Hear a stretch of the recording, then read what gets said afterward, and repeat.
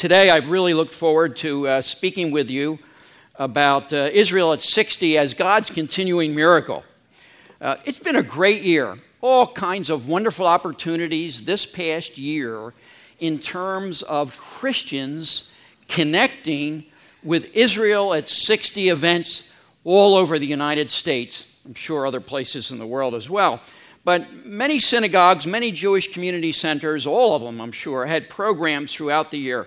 There were celebrations, there were rallies, there were events, all kinds of things. The Embassy of Israel in D.C. sponsored events. The Consulate of Israel in Philadelphia and other consulates, there are probably a half dozen of them around the country, sponsored events as well.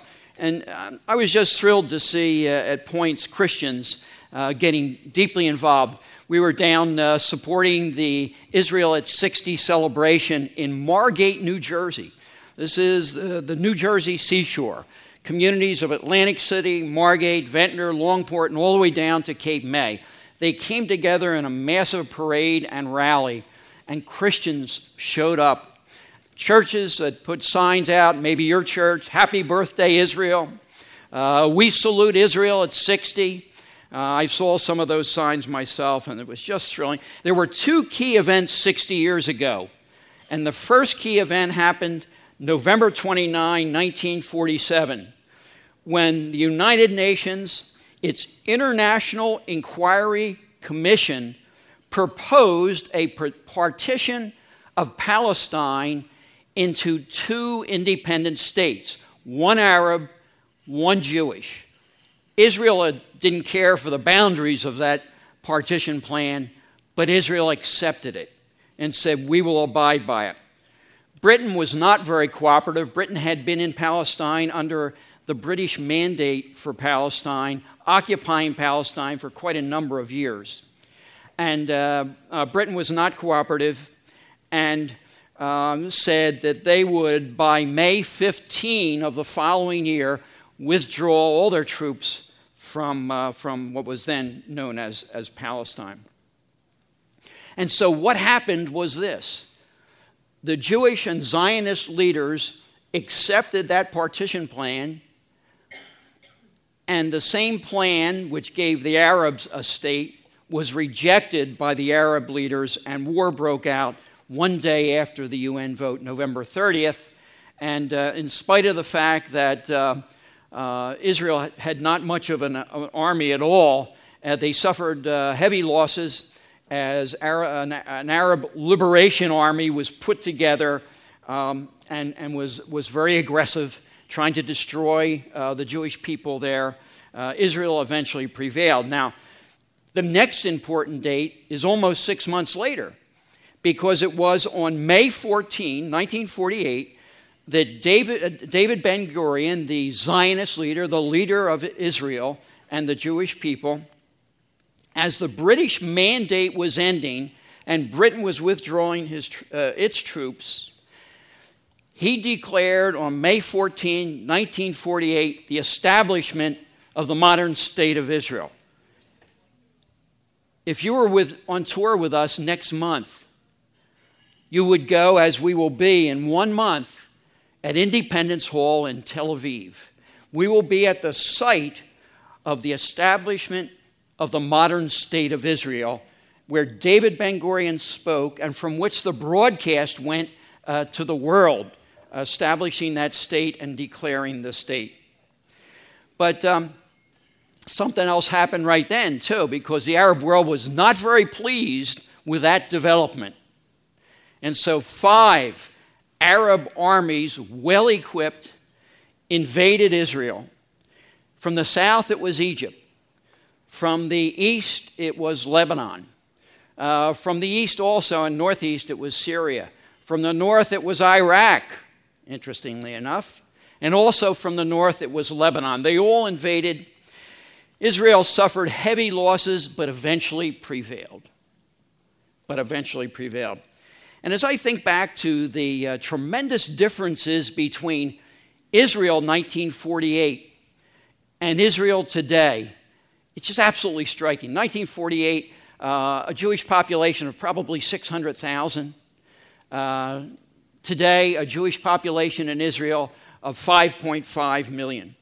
The economy, even in the 20 years I've been going to Israel, I've seen massive changes in the economy of Israel. But then, 1948, it was largely agricultural. Inflation was unbelievable, and unemployment was unbelievably high.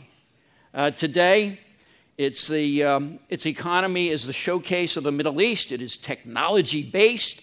Unemployment is way down. Inflation is way down. And there are just many. Israel's a leader in commerce and in many fields of endeavor and business. The military. Israel's fighters back then in 48 were not exactly a ragtag. It wasn't exactly a ragtag situation, but they certainly were very under-equipped. Today, Israel's military superiority, highly equipped, nuclear capacity. In fact, we know from history that their nuclear capacity dates back before 1973 because Golda Meir was about ready to bomb the Arab capitals in order to save the state of Israel when they were invaded in 1973, when the United States under Richard Nixon stepped in and provided the necessary military resources that Israel would be able to protect the Jewish state by conventional warfare. But so much has changed. How the people dress, how they look, the cars they're driving, the homes they live in. Israel at 60. And we say, well, what is it that made the difference?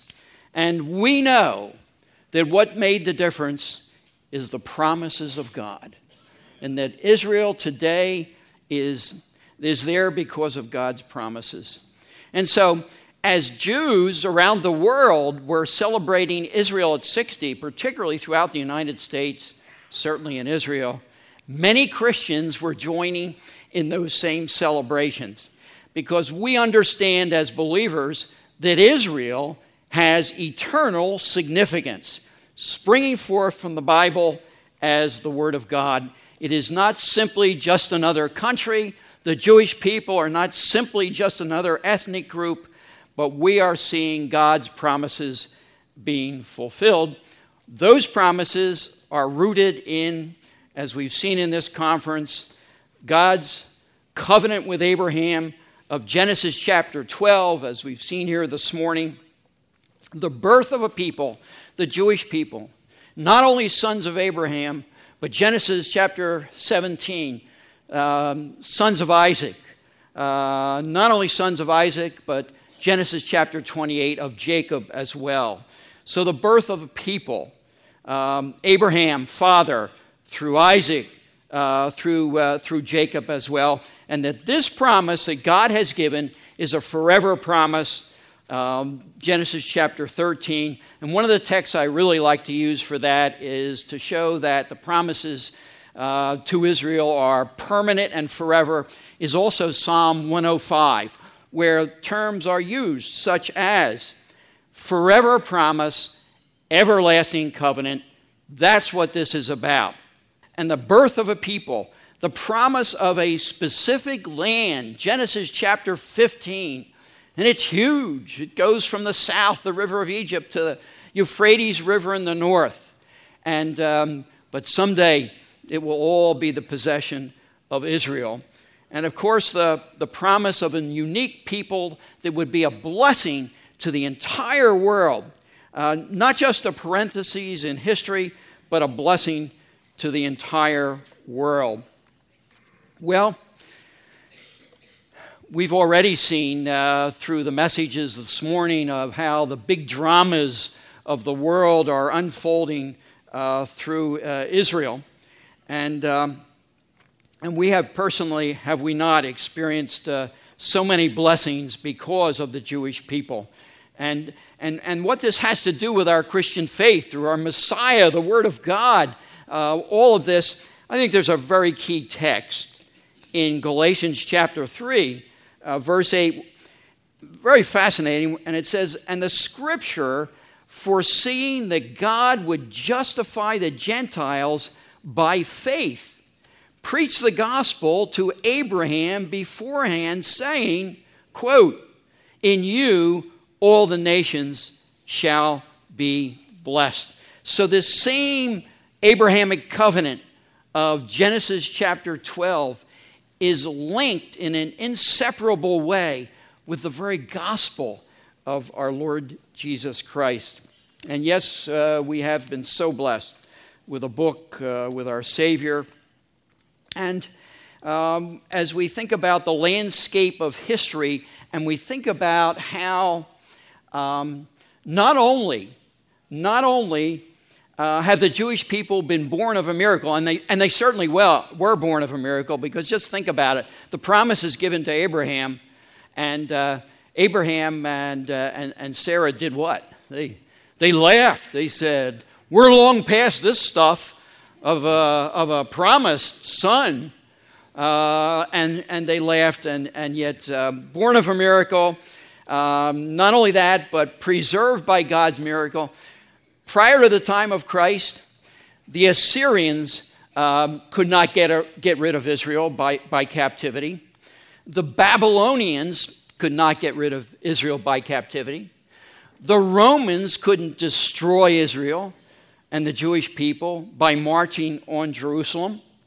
The worldwide scattering of the Jewish people, and it's real. I've been a number of places in the world where you wouldn't expect Jewish people, and they are there. The worldwide scattering of the Jewish people is real.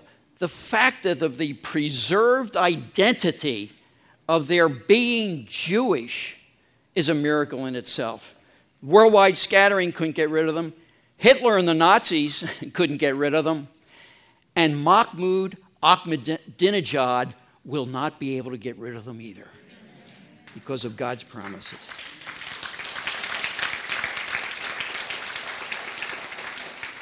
Well, they've been restored by God's miracle, 1948. And so Israel faces the future. Israel's a vibrant place. It's a bustling kind of situation. Tel Aviv, Jerusalem, Tiberias, everywhere we go throughout the land. But there's one place in Israel that's very hushed. Sderot. S-D-E-R-O-T, pronounced Sderot.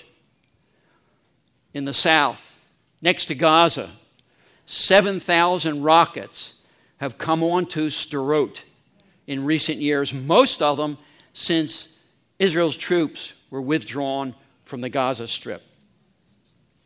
Can you imagine? Can't imagine that. They've fallen in schoolyards, on homes, in the streets, all over. But the people of Sderot are not very audible like the rest of Israel. And the reason is they have one ear attuned to the loudspeakers throughout that community of probably maybe 20 to 30,000 Jewish people, 8,000 children. And they're waiting for two words, translated into English, code red. And code red means a rocket's on its way. And you have 15 to 20 seconds to get to your shelter before it explodes. That's a hushed community. Children aren't out playing in the streets, which would be normal everywhere else. It's very difficult. So whether it's Hamas in the south, whether it's Hezbollah in the north, again, in October, 1 month from our conference, as we go to Israel, we will be going up north. We'll be going to Kibbutz Misgav Am, which is on a high perch looking down on the towns of Lebanon. And we will be addressed by a member of the Northern Command of Israel. It's a dramatic experience. It is so dramatic that our last trip last October, and this was the first full day of touring that we were there, I had one of the participants say, Bill, if we do nothing else in Israel, this experience alone was worth the price of the trip. There we are, looking literally down on the towns of southern Lebanon, addressed by a member of the Northern Command of Israel. And he'll tell us, I'm sure, this year what he told us last year and what we were told the year before. Look out, see the towns, it looks quiet and nice. It's all Hezbollah. It's all a rearmed Hezbollah by now in southern Lebanon. So the problems are immense. Iran, some of the direct statements that Ahmadinejad is making, just in recent months, this terrorist and criminal state, a la Israel, will be soon swept away. Another comment. It would be futile to hold a birthday ceremony, that's Israel at 60, for something which is already dead. And then he called Israel a rotten and stinking corpse. More recently, he said, quote, I must announce that the Zionist regime, Israel, with a 60-year record of genocide and so on, is about to die and will soon be erased from the geographical scene. And finally, he said this, with the appearance of the promised Savior, that's the Mahdi of radical Islam, and his companions such as Jesus Christ. So in this theology, Jesus Christ becomes a companion of the Mahdi, the Islamic Messiah. Tyranny will soon be eradicated in the world.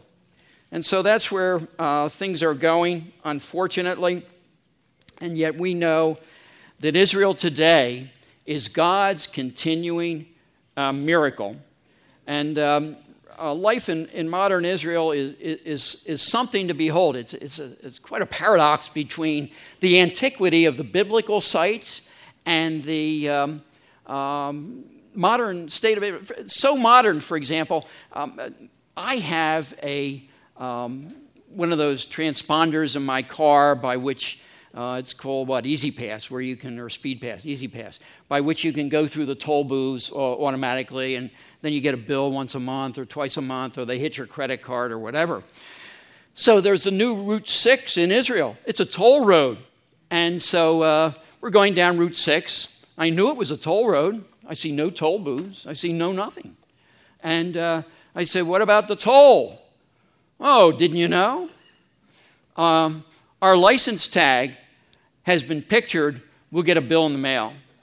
It's that simple. You just drive. There's no transponders and sending away, and then the batteries ran out and all this kind of stuff. So the technology and the things that are going on, leading economy in the Middle East, there are now 100 Israeli companies, second largest outside of the United States companies of any country in the world. The next largest is Canada. Canadian companies on our exchanges, but over 100 Israeli companies listed on our three major exchanges. And when Warren Buffett, who, and you've heard that name, and you know him as a great financier, investor, industrialist, and all the rest, when he had for years said, I will never invest majorly in a foreign company. It's too risky. No foreign country. None. Recently made a $4 billion cash, 80% investment in an Israeli company. He saw the opportunity. And you talk about, Israelis are by and large very secular. Menno has to wrestle with a highly religious group that is throughout Israel, but especially in Jerusalem. And they just, many times, just do not see the Lord's blessing. Technology, major companies in the world settling there. The desert blooming is another thing that we've watched. It's just there's a prophecy in Isaiah chapter 35, verse 1, that talks about the desert blooming and as a rose. It mentions the rose. I found out recently that flowers are a major export of Israel. And Israel is the number one exporter of roses in the world. Isaiah chapter 35. So our conclusion is this. How can we explain Israel at 60? So few natural resources, so many obstacles and problems and internal security and external threats and all. It's not explained by a vote of the United Nations. It's not explained by the Declaration of Independence of Israel or advanced technology or high tech or a wonderful military and all the rest, support from the United States. All these things have had a role. In my opinion, where is the United States in prophecy? To me, it's been so clear. The United States in prophecy in recent decades, since 1948 particularly, has been as a protector of Israel, that God has used this country in that way and its support. And although all of those things could be true, they don't explain the real situation that Israel at 60 can only really be explained as fulfillment of the promises of God that we have in our Bibles. And that's how we explain Israel at 60.